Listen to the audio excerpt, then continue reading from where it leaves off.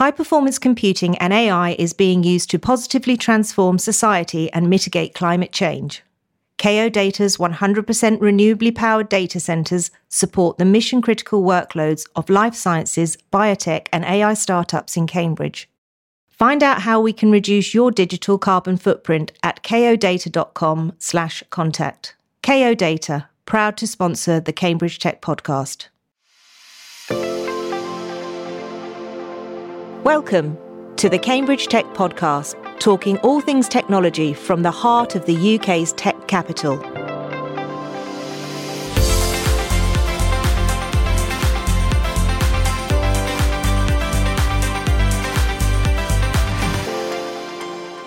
Here are your hosts, Faye Holland and James Parton. Hi, I'm Faye. Hello, I'm James. So, Faye, how has your week been? Well, I'm slightly traumatised. I feel I say that quite often. I'm slightly traumatised because it's the end of the month. I mean, how did that even happen? Well, it's the end of dry January, right? So, well, I don't know. I might extend it. I've been quite good, really. I can add to my dry personality and dry sense of humour and just stay dry longer than January. Have you stuck to your easy resolution for the month of January? Do you know what? No, it's the whole year. And I'm definitely, and actually people are starting playing it back to me. So it is good. I think it does work. Work smarter, right? Yes. So anyway, other than being traumatised, it's the end of January. It's been a good week again. I was asked by Cambridge Indie to write an article on how companies should approach award submissions. So I did a typical Faye, don't hold anything back explanation on there's even a section, what really gets my goat. So you'll like that one. So that went out last week and we'll share it on social this week. And it'd be really interesting, what are other people's views? You know, we, both of us, do a lot of awards and competitions and judging and sit through them. So, you know, actually, I think that between us, we can really help companies get a little bit better at it. God, you're not trying to create more work for us, are you? No, because it's about being easy. Remember, James? Oh, yeah, that's right. Yeah, easy. Yeah. Then what else? So we've had a couple of really good pieces. I think I suggested these were coming up. So Peter Cowley was in the Times, which was really good, promoting his book that's coming out in April. Impulse, we had one of their cohort from last year, Dr. Cyan Williams. She works in a fashion tech company called Radiant Matter. Really interesting. And they were featured the other day on Bloomberg's Daybreak programme as well. Of course, one of my highlights was going to be going to the Trinity Bradfield Prize, which we're going to talk about in today's episode. I sat next to podcast fan Mark Tooley from SolidWorks. Do you know Mark? Of course I know Mark, yeah. Okay. All right. So I sat next to him and it was great. They were both like, the two of them going, "Oh my goodness, it's you." And I'm like, "Yeah, it's me." So that was kind of funny. I had a similar incident today, actually. I was over on the West Campus, in the West Hub over at the university. And I was having a coffee in the cafe and someone double took and came over to me and goes, "Are you James from the podcast?" Oh my God, I met Faye and now I've met you. It's so weird, isn't it? It's like... yeah. And I even tried and changed my hairstyle and that didn't make any difference. Everyone still recognised me, but there you go. So back to the Trinity Bradfield Prize. I expect that took up a lot of your week. Yeah, I have been doing other things this week, but as you can probably imagine, my head is just swimming with Trinity Bradfield Prize stuff. So it has dominated the week. So just before we get into the detail of that, let's dive straight into this week's tech news. Why don't we start with news from the University of Cambridge? So Dermot O'Brien has been appointed as the University of Cambridge's new Pro-Vice-Chancellor for Innovation to succeed Professor Andy Neely, whose term of office finishes at the end of February. Dermot O'Brien is currently the Chief Executive of Cambridge Enterprise, the university's commercialisation arm, which supports academics, researchers, staff and students in achieving knowledge transfer and research impact. Regular listeners will remember that we talked to Dermot actually in episode 56 along with Tabitha. And coincidentally, it's nearly a year since we actually had Andy Neely on the podcast. So one could say it's good timing for an update. Indeed. We might have to let him get his feet under the table a little bit first. Or just go and pounce on him, who knows? Yeah, definitely. We should definitely try and get him back on. But yes, congratulations to Dermot. Great news. So we always like to cover good news on the podcast. But the reality is, as someone said to me earlier this week, it's cold out there. This applies to a number of Cambridge companies whose shares have hit new 52-week lows. These companies include the likes of Bango, Cereum, Aracor, and Xar. However, there is positive news. A notable achiever has been IQ whose stock zoomed to 333 pence by January the 19th, having been at a 52-week low of 198 pence on March the 22nd last year. So I think partially it's its ability to keep winning landmark contracts in the US, and it just goes to show how things do turn round. That is good news. So Cambridge Superchip Architect Arm have joined the Black Talent and Leadership Programme as its first consortium member. The Be the Change initiative addresses the underrepresentation of Black talent in STEM and hopes to attract Black talent seeking to develop their deep tech skills and explore career opportunities. That's great. And that's an initiative led by Homerton Changemakers and Cambridge Wireless and Synergy Solutions and a few other organisations. And we missed one piece of news last week. I think that's because I left you to do it on your own. So I should hold you wholly responsible for that. I can't be trusted. or the fact that I just didn't actually share that piece of news. It was Hutton Bio. They have created and produced a biofuel that's really going to contribute to decarbonisation. Really interesting company, and they've raised £2.25 million from the UK's Clean Growth Fund. They were top 21 last year, so I'm super pleased for them that they're really starting to ramp up, and they're actually coming on the podcast in the next couple of months, so watch this space on them. And that's it for the news. So let's move on to today's episode, which we recorded at this week's Trinity Bradfield Prize.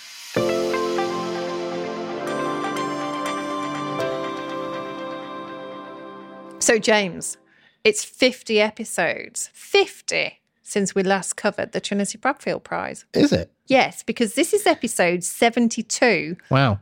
So, 50 episodes ago. Doesn't time fly? It certainly does. And you're going to interview me, right? This is what's going to happen for the next couple of minutes. Yes, I will make it a very quick couple of minutes for everybody. Because I'm a very dull interviewee. No, not at all. Anyway, we're sitting here in the collab space. Apologies for the noise. Yeah, there may be a little... It's like me walking around in my heels the other week and everyone just glared at me for all the noise. So if you can hear background noise, normally we record in the auditorium, but obviously we're using the auditorium for the finals. So... it is a bit noisy outside, so apologies in advance. But it's good it's noisy because everyone's here ready to hear all the presentations. So tell us a little bit about the competition for those that didn't listen in 12 months ago. Yeah, I mean, it's grown into one of the biggest competitions running across the University of Cambridge, covering technology and life science. And actually, I think that's its strength because we're deliberately broad. We want to hear about any new ideas, new technologies, breakthrough innovation.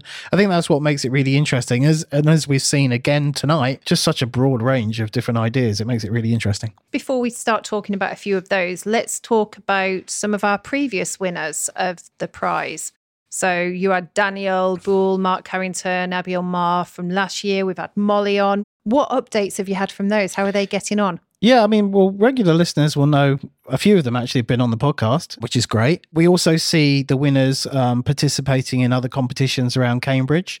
So I think Molly, Mark and Abiel as well, actually, have all participated in the Crusader postdoc competition, which again, we've covered on the podcast. So go back and check those episodes out. Mark is developing his technology well. Molly as well is making really good progress. Abiel, I think, really stands out from the commercialization perspective. He is just relentless. If anyone follows him on LinkedIn, he is always presenting, either going to visit potential customers or presenting at conferences. And it was really nice that we actually ran the first trial of his technology at the Bradfield Centre. So he was recycling our food waste for a week here at the Bradfield Centre. No, he's great. Good, a very good success story. So, your judges this year, who are they? Yeah, so an amazing lineup of judges, chaired by Sir Greg Winter, who needs no introduction, but Nobel Prize winner and a previous master of Trinity College. Kerry Baldwin of IQ Capital and Anne Debris of Cambridge Enterprise, representing the kind of funding side of things. And then we've got two entrepreneurs with software backgrounds and hardware backgrounds, John Yeomans and Robert Swan. Okay, great. And so how involved are they is it just this evening, or do they get to see the submissions beforehand? What's the judging process like? End to end, it's almost an all-round year process now. The competition typically kicks off in planning stage around springtime. Marketing starts late summer and through the kind of summer and September time period. I typically, with Max, get the long list down to a short list. The judges then come in at that stage and we whittle down typically from about 25 down to around about 8 to 10 companies to come and present at the final. And then, of course, they're here tonight for the final judging as well. Yeah, and I think one thing to note as well is a lot of these companies are really early stage, so they don't really have that external profile. So they're literally judging what is on the piece of paper in advance and the pitch tonight. Yeah, that's a good point, because not only does the variety of technology and idea add complexity, but there's different levels of maturity. Some companies are pretty much just ideas on a piece of paper. Others are actually at the stage where they're looking to raise money or in fact have raised money. There's quite a spectrum. Yeah, and a spectrum of tech as well. We've got med tech, biotech, all kinds of tech. We have, yeah. Yeah, there's a bit of everything in there. Good. Well, I think we should hear from them. So we're just going to go in a random order to the 8 finalists, ask them a couple of questions, and then you're going to come back at the end and hopefully talk to Sir Greg Winter.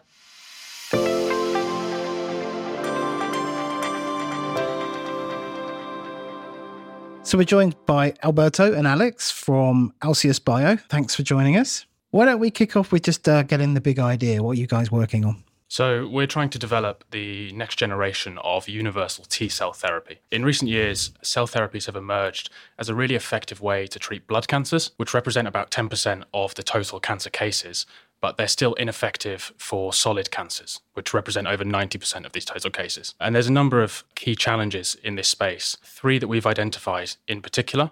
And in the research that we've done in our lab with our PI, we've generated different solutions to each of these 3 problems as individual modules that we're then going to combine to make safe and effective therapies for solid tumours. Can you tell us a little bit more about what those 3 areas are? The first problem is T-cell exhaustion. So in solid tumours, T-cells become overstimulated, and this drives them to a state where they shut down, they no longer engage the tumour properly and they can't fight it. The second is immunosuppression. So solid tumours are excellent at shaping their environment and recruiting cells to suppress the immune response. And then the third is question of targets. So most of our current CAR T targets are also expressed on healthy cells elsewhere in the body, and this can lead to toxicities. So what we've done is we've developed first OptiDose technology, which uses precision dosing of transcription factors to prevent this overstimulation, and it creates a long-lived and functional T-cell that can fight against cancer for a longer period of time. The second is using secreted factors. We're calling this peptokine technology, and these factors can act both on the tumour to inhibit its growth, but also to promote the immune response within the tumour. And then the last one is quite a recent innovation, which is a novel tumour target, which we believe has pan-cancer potential and eliminates the ability for the tumour to evade our attack. So this sounds like it has really exciting potential. Where are you in terms of the maturity of the technology, and what hurdles do you need to cross to make this a reality? We've started as in the lab of Raul Roy-Chaudhuri. We're currently there as PhD students, third-year PhD students. And at the moment, in the last couple of years, we've started these ideas when we joined the lab. In the last couple of years, we've started to really translate these ideas into animal models that we use a lot in our lab. And we like to, as soon as we have the idea, go into the animal model and test it. It's a bit of an aggressive model to pin down really from early on whether an idea has legs and it works. And the last couple of years, we've had this happening with 2 of the 3 approaches that Alex described. We are currently working for the third one. We want to essentially finalize our PhDs in the coming months and combine that with our first fundraise, pre-seed fundraise. Exciting times. And what are your roles? There are 2 of you here. What are your different roles in the business? So Alex will be CEO of the company. I'll be joining as CSO. We're obviously of a scientific background, so this is all a bit new to us, but I think we've had very complementary strength, the both of us. I think Alex has picked up a lot of the business stuff incredibly quickly, way more quickly than me. Well, I've been the person who has kind of spearheaded the scientific aspect and started some of the projects, and we really make a great team. And this is all under the supervision of Professor Rory Chaudhary, which is a world leader expert in cancer immunology. And he's very well connected, and he's a very brilliant scientist as well. So I think we're in a very good position. Sounds amazing. We wish you the best of luck for tonight. Thank you very much. So next up, we have Gwen and Tom from Prospectral. So welcome to the podcast, and please tell us what it is that you do. Yeah, so I'm Tom. I'm the CTO of Prospectral, and we are developing a novel imaging sensor technology for next-generation materials identification cameras. And what industry specifically are you looking at there? The customers we're looking at are actually more machine vision companies. So these would be integrators and even startups that are working to bring imaging solutions to end users in a whole range of industries. For instance, agriculture, looking at kind of drone-based imaging of crops, mining exploration, looking at remote analytics, satellite building, so orbital imaging, which is increasingly being used for things like carbon credits validation and land use usage statistics, as well as potentially in the future healthcare. And the long-term vision is that this is a smartphone-compatible chip-based technology, and that is the potentially large exit further down the line. So to bring the technology to life for the listeners, am I correct in thinking that just by pointing a camera at something, for example, a rock, your technology can then analyze its components and what's inside it, etc.? Yeah, so our technology is similar to something called spectral imaging. What spectral imaging does, it essentially extracts more information from light. So the way our eyes work and the way that cameras work to correspond to our eyes is that they simplify light into these three components, red, green, and blue. Spectral imaging basically drags out far more data from across the electromagnetic spectrum, than just those red, green, and blue components. And in doing so, it can tell us a whole amount more information about the natural world. So as you say, what you might see in your image is instead of the typical colors that we might see, you can bring out data that could tell you what materials you're looking at. For instance, you might have two rocks that look the same by eye, but by looking at them under a spectral imaging camera, you have the data to say that one is made up of a particular mineral and the other is made up of something else. And you could then choose to false color that in any way you want to kind of illustrate that. The point is that at each pixel of the image contains a wealth of information compared to an ordinary image, which just has these three components that are useful for reconstructing color in our brains. It's really interesting. And you talked about some of the applications for it. How did it come about as a business? Basically, we're all from electrical engineering, and we were kind of getting lots of coffees during COVID when you had to be outside and sitting in the cold. We were having a conversation, and Tom's research is very much in spectral imaging, but not really about upscaling the technology, so not very applicable to industry. But I work in semiconductor manufacturing and looking at upscaling. So having those conversations with ourselves and our other two co-founders who are in optical engineering, we just thought it's seeing a market idea for lots of different applications, including rocks. Yeah, it's really exciting. All the very best. Thank you. Thank you. So Ash, thanks for joining us. Your company is BioTrip Therapeutics. Can you give us a little idea about what you're up to? Yes, thank you for inviting me here. Well, BioTrip is an early stage therapeutics company. And what we are doing is we are basically developing a novel therapy for bacterial infections. We have recently seen the effect of a single infection, what coronavirus did, and we just about to get out of the pandemic. What we are noticing that there's something coming up in the future, which is current infections.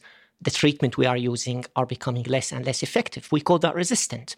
And we see it in a lot of infections. People in media call them superbugs, and you hear about it in hospitals. Now, if you start thinking, why are we getting that? Why would they get resistance? Because what we have in terms of treatment is we have antibiotics.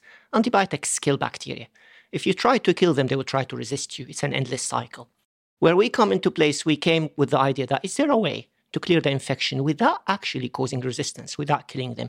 And there is, if you understand how infection starts. It starts with bacteria living like communities, like us, cities. We call them biofilms. They stick to each other, stick to surfaces, and produce a matrix, a sticky slime to protect them. You see that in 80% of infections. What we are doing, we are developing the first clinical antibiofilm as an oral therapy. It's not an antibiotic. It does not kill, does not create resistance. It keeps them separated. If you keep them separated, you might not even need the treatment. Your immune system will take over. And if you need the treatment, it will be way, way more effective. It's really interesting. And like you say, the reliance on antibiotics, we're not going to get away from them not working as effectively. So is it correct that you're, first of all, focusing on UTIs? Obviously, as an early stage therapeutic company, we can't go into every single disease. So we ask people in the area, what is the biggest disease where you see biofilms, the most people affected? And they said it's UTIs. You're talking about 400 million people annually affected by UTIs worldwide, up to 50% of women are expected to catch UTIs. I spoke to a lot of urologists, and it's really horrendous. And they would tell me like, oh yeah, once a woman catches it becomes recurrent because the antibiotics don't clear it. They don't clear it because you have the biofilm. And you are obviously creating resistance. In a recent conference, when urologist came to me, he said, do you know I give antibiotics for up to 3 years sometimes in order to clear the infection? That's crazy. You're just basically creating resistance. So it makes sense, but it's also a massive market. So there is a massive market there, but there's a massive clinical need. We are starting with UTIs. We will hopefully take it all the way into the market as an oral therapeutic, but we will later start addressing other infectious diseases. And where are you on the development kind of cycle? I mean, you would call it TLR4, but it doesn't really apply in drug discovery. We are in preclinical. We are not in clinical stage yet. We are currently raising a small pre-seed round in order to actually kickstart preclinical studies. We think we are going to be in phase 1 within 3 years, and then obviously you have to go through clinical trials. In terms of a plan, we are reliant on investment now, some grants, but we have spoken to some pharma companies, and they are interested in potential partnership for clinical trials, which is probably what's going to happen down the line. That sounds really interesting, and we wish you the best of luck for tonight. Thank you. Amazing. Thank you. Thank you guys for inviting me. Thank you. So next up, we have Frank here from Ethicronics, and we know each other, so it's nice to see someone that I know. Welcome. Would you like to tell us a little bit about what you're doing? Yeah, thank you very much. So yeah, my name is Frank. We develop software to ensure that your electronics hardware is not fake, not compromised, and also as green as possible. And you've kind of evolved this over the last few years, haven't you? Myself, I've been part in Cambridge for 8 years now. And now developing the team, the tech, successful in some grant funding lately. And so just trying to put everything together. Obviously, I've seen your presentation and you talk about defense as an early market opportunity. You're on a defense-related accelerator, is that right? Yes, indeed. So we were part of the National Cybersecurity Center for Startups program based in Cheltenham, 3 days a week for 3 months. Basically, they bring some startups that can solve part of the challenges we have in the UK. So we're trying to solve part of the operational technology problem. So basically making sure that any electronics you have in critical infrastructures is not fake or not compromised, because it can have various different impact, as you can guess. And where are you in the kind of the development cycle of the technology? How far away to market are you? We are still early stage. We're at TRL 4 level. But our solution is software only. So basically, we just got some funding to accelerate much faster right now. So we aim to have a full product by the middle of next year. So you just talked about the Defence Accelerator. You've also been part, I believe, of the Accelerate programme at Judge Business School. So I'm just interested to know, how do you balance being involved in those types of growth programs with actually setting up the business as well? Yeah, it was quite challenging in terms of time. Of course, you need to put in the programs. You get a lot of feedback, so you need to find the time to actually integrate all the great feedback you can get. But in the end, it was very good to be part of one very more technical, more like cyber-oriented program based in Cheltenham, like a different ecosystem as well. And it was also good to be part of Judge Business School, having some feedback here and there. Now we are bigger in terms of people, in terms of team. So basically, it would have been great to do the same program now, but you still can integrate all the feedback you got in the past. Well, all the best with your pitch, and it's nice to see you again. Thank you both for today. Thank you very much. Hayden, thanks for joining us. Why don't you tell us a little bit about Clarity Sensors? Hello, thank you for having me. So Clarity Sensors is a medical detector company aiming to transform medical imaging by making a next generation of low-dose X-ray detectors. With our proprietary detector, developed what we call a photon counting detector, which is known as a paradigm-shifting technology in medical imaging, enabling significantly reduced dose to enable preventative routine diagnostic scans, as well as improved image quality to enable earlier disease detection. More imaging, less dangerous imaging, Yep. opens up a massive opportunity for prevention and cure. Yes, exactly. So the idea would be, if we think of, say, cancer screening programs, they're currently limited. Not everyone you can't have as many of them as you would like. But with our technology, hopefully we could increase the number of screening programs to enable earlier disease detection, but also to improve the actual image quality and allow clinicians to see, say, an early stage tumor at an earlier phase, and that will decrease this healthcare burden worldwide. So Hayden, have you yet worked out, you've obviously working on the technology, how are you going to take that to market? Because it must be quite, the detection instrument market, I assume must be quite a small market, but I may be completely wrong. The X-ray detector market is generally dominated by the large original equipment manufacturers, so your Philips, Siemens, GE Healthcare, and they have around a 75% control of the market. But our go-to-market strategy would be to work with these OEMs to sign co-development deals and integrate our actual detector into their full X-ray detector systems. This is quite a proven business strategy in the area where all of these original equipment manufacturers either purchase or acquire companies which design the detectors to integrate into their already existing systems. And how long do you think it'll be till you're ready to start having those conversations, or are you already in conversation? So we've had some preliminary conversations with one OEM, but more just on the scientific principle and basis of if it could be done. At the moment, we've got a proof of concept of the product, but we're now working on validation studies, and I think within the next few years working on these demonstrations with these OEMs before signing co-development deals in general.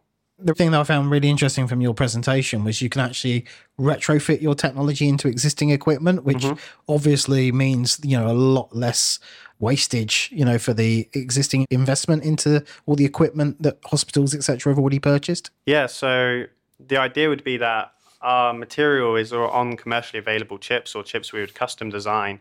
And these chips can be directly plug and played into the already existing systems.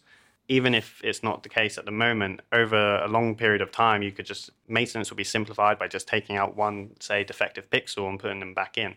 Not only will it hopefully reduce wastage, but also simplify maintenance for hospitals and keep equipment actually running for longer. Yeah, that sounds really promising. So the best of luck tonight. Thank you very much.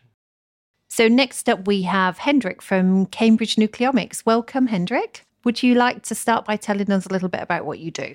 Yes, of course. Hi, I'm Hendrik from Cambridge Nucleomics. We're a spin-out from the Kaiser Lab in West Cambridge at the Cavendish. And we are developing a 1-hour sepsis test that finds the right treatment and that will save lives. Clearly a massive issue, so it sounds like it's really important work. How far along are you in the process of developing the technology? Yes, excellent question. We have been working on this technology for over 10 years. Professor Ulrich Kaiser is really the lead inventor on this.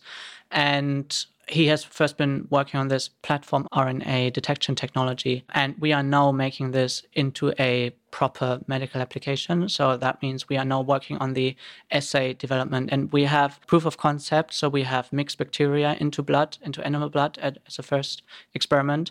And we have then, done the purification and analyzed the RNA, and it's working well. So that was a really important milestone because most of our competing technologies that have tried to get into the market, they really struggle working with human samples because there's a lot that can inhibit the reaction that you need to do to detect the bacteria.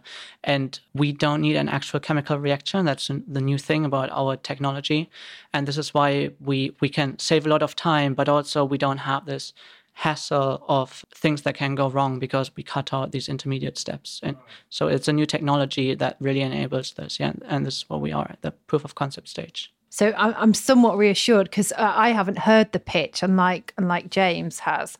So when I was looking up online earlier on, it said that you've given yourself the mission of getting all of this in place by 2025. And I'm thinking, crikey, this is new. And that's got to be a really huge target. But obviously, you've been working on this for a lot longer. So my question to you is, What do you think are going to be the biggest challenges of you getting this to market then? It's a very nuanced problem and a very complicated problem.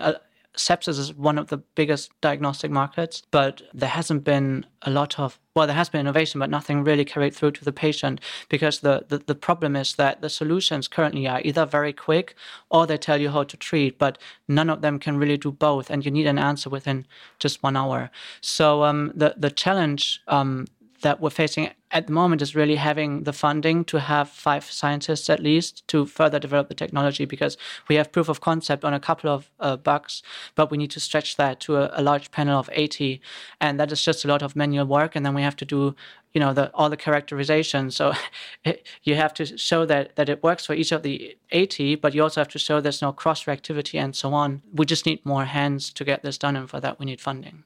Well, good luck with the competition today then. Thank you. So Ethan, thanks for joining us. Why don't you tell us more about AngioGenius and what you're working on? Sure. So AngioGenius is a generative AI ophthalmology company. So we're based in Cambridge, but we initially had researchers at the University of Nevada and University of Michigan. So it's a pretty international team. We use generative AI to detect eye disease better. And it sounds like it's got the potential for huge impact, because you can move to a self-service model without people needing to go to a specialist, a clinician, an optician. Explain to us the benefits of the technology and how it might shake things up. Yep. So our technology, using generative AI, we're able to generate an image that's typically only being able to take us with a $70,000 machine, and we're able to take it on your cell phone, for example. So this technology is extremely versatile, extremely adaptable. It could be used on a wide variety of cell phone types, and getting this really useful image, we're hoping that it can make a significant impact, not only commercially, but also helping reduce blindness around the world. That's great that you can do it on your standard phone. You don't have to have some specialist equipment, but how do you envisage it actually getting out to market? So initially we're thinking of targeting ophthalmology companies and optometrists and selling it as a software as a service model, where we have our technology and they just use a low-cost image type, and then they're able to just convert that to a more useful type, and then using the revenue we generate from that to produce an app. And that app will be able to be used by anyone nearly that's not a specialist, and they're able to generate those images in real time.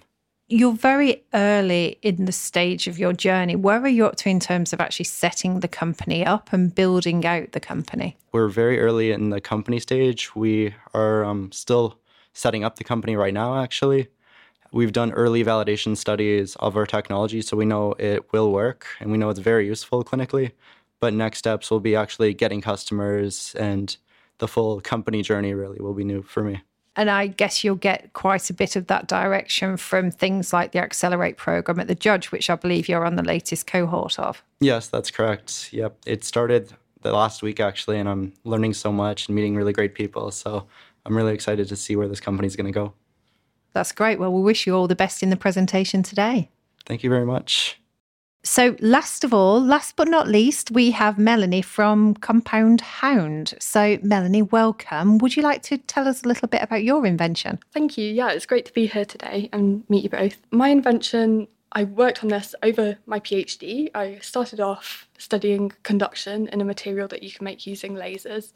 And I've ended up with a electronic nose sensor, and that differs from a gas sensor in that the discrimination is via the data analysis rather than through the hardware itself, so it's more versatile.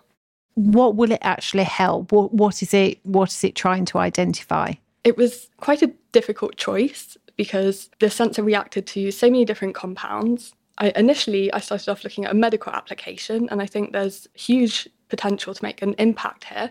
So I was looking first at using the sensor in incubators in neonatal wards.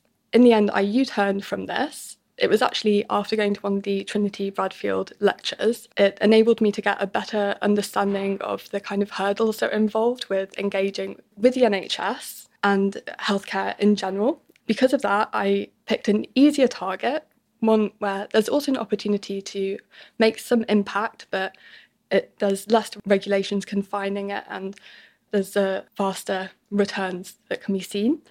So I'm targeting food spoilage. The social reasons for doing this are that you can reduce the carbon footprint per kilogram of food that's arriving to the customer.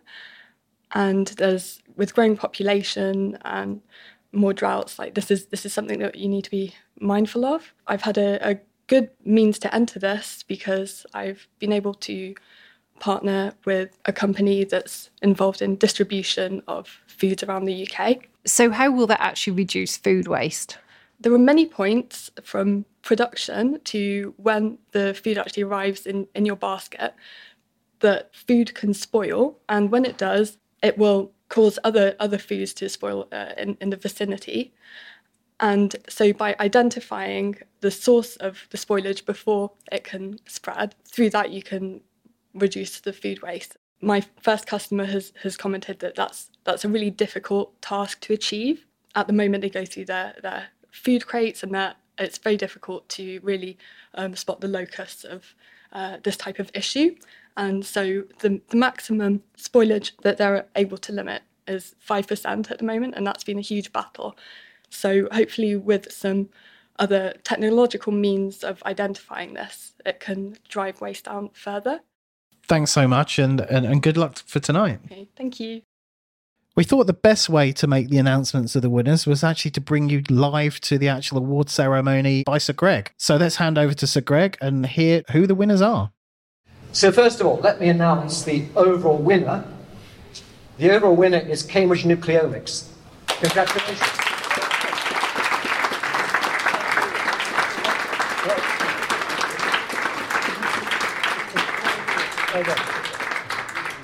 Okay. So next is Compound Hounds.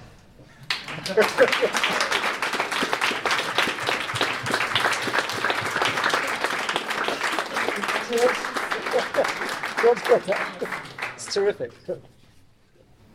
And finally, the final prize is the Hellings Prize, which is a project that involves students in a significant way, and that is biotrip therapeutics. And that is a wrap for this year's Trinity Bradfield Prize.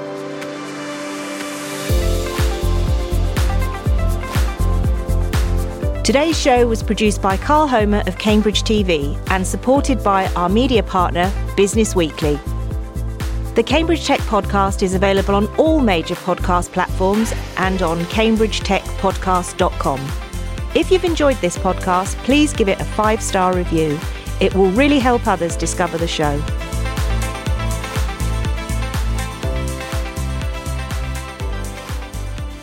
If you are a startup looking to grow in Cambridge, the Bradfield Centre offers a range of flexible membership packages which put you in control of your office and home working mix.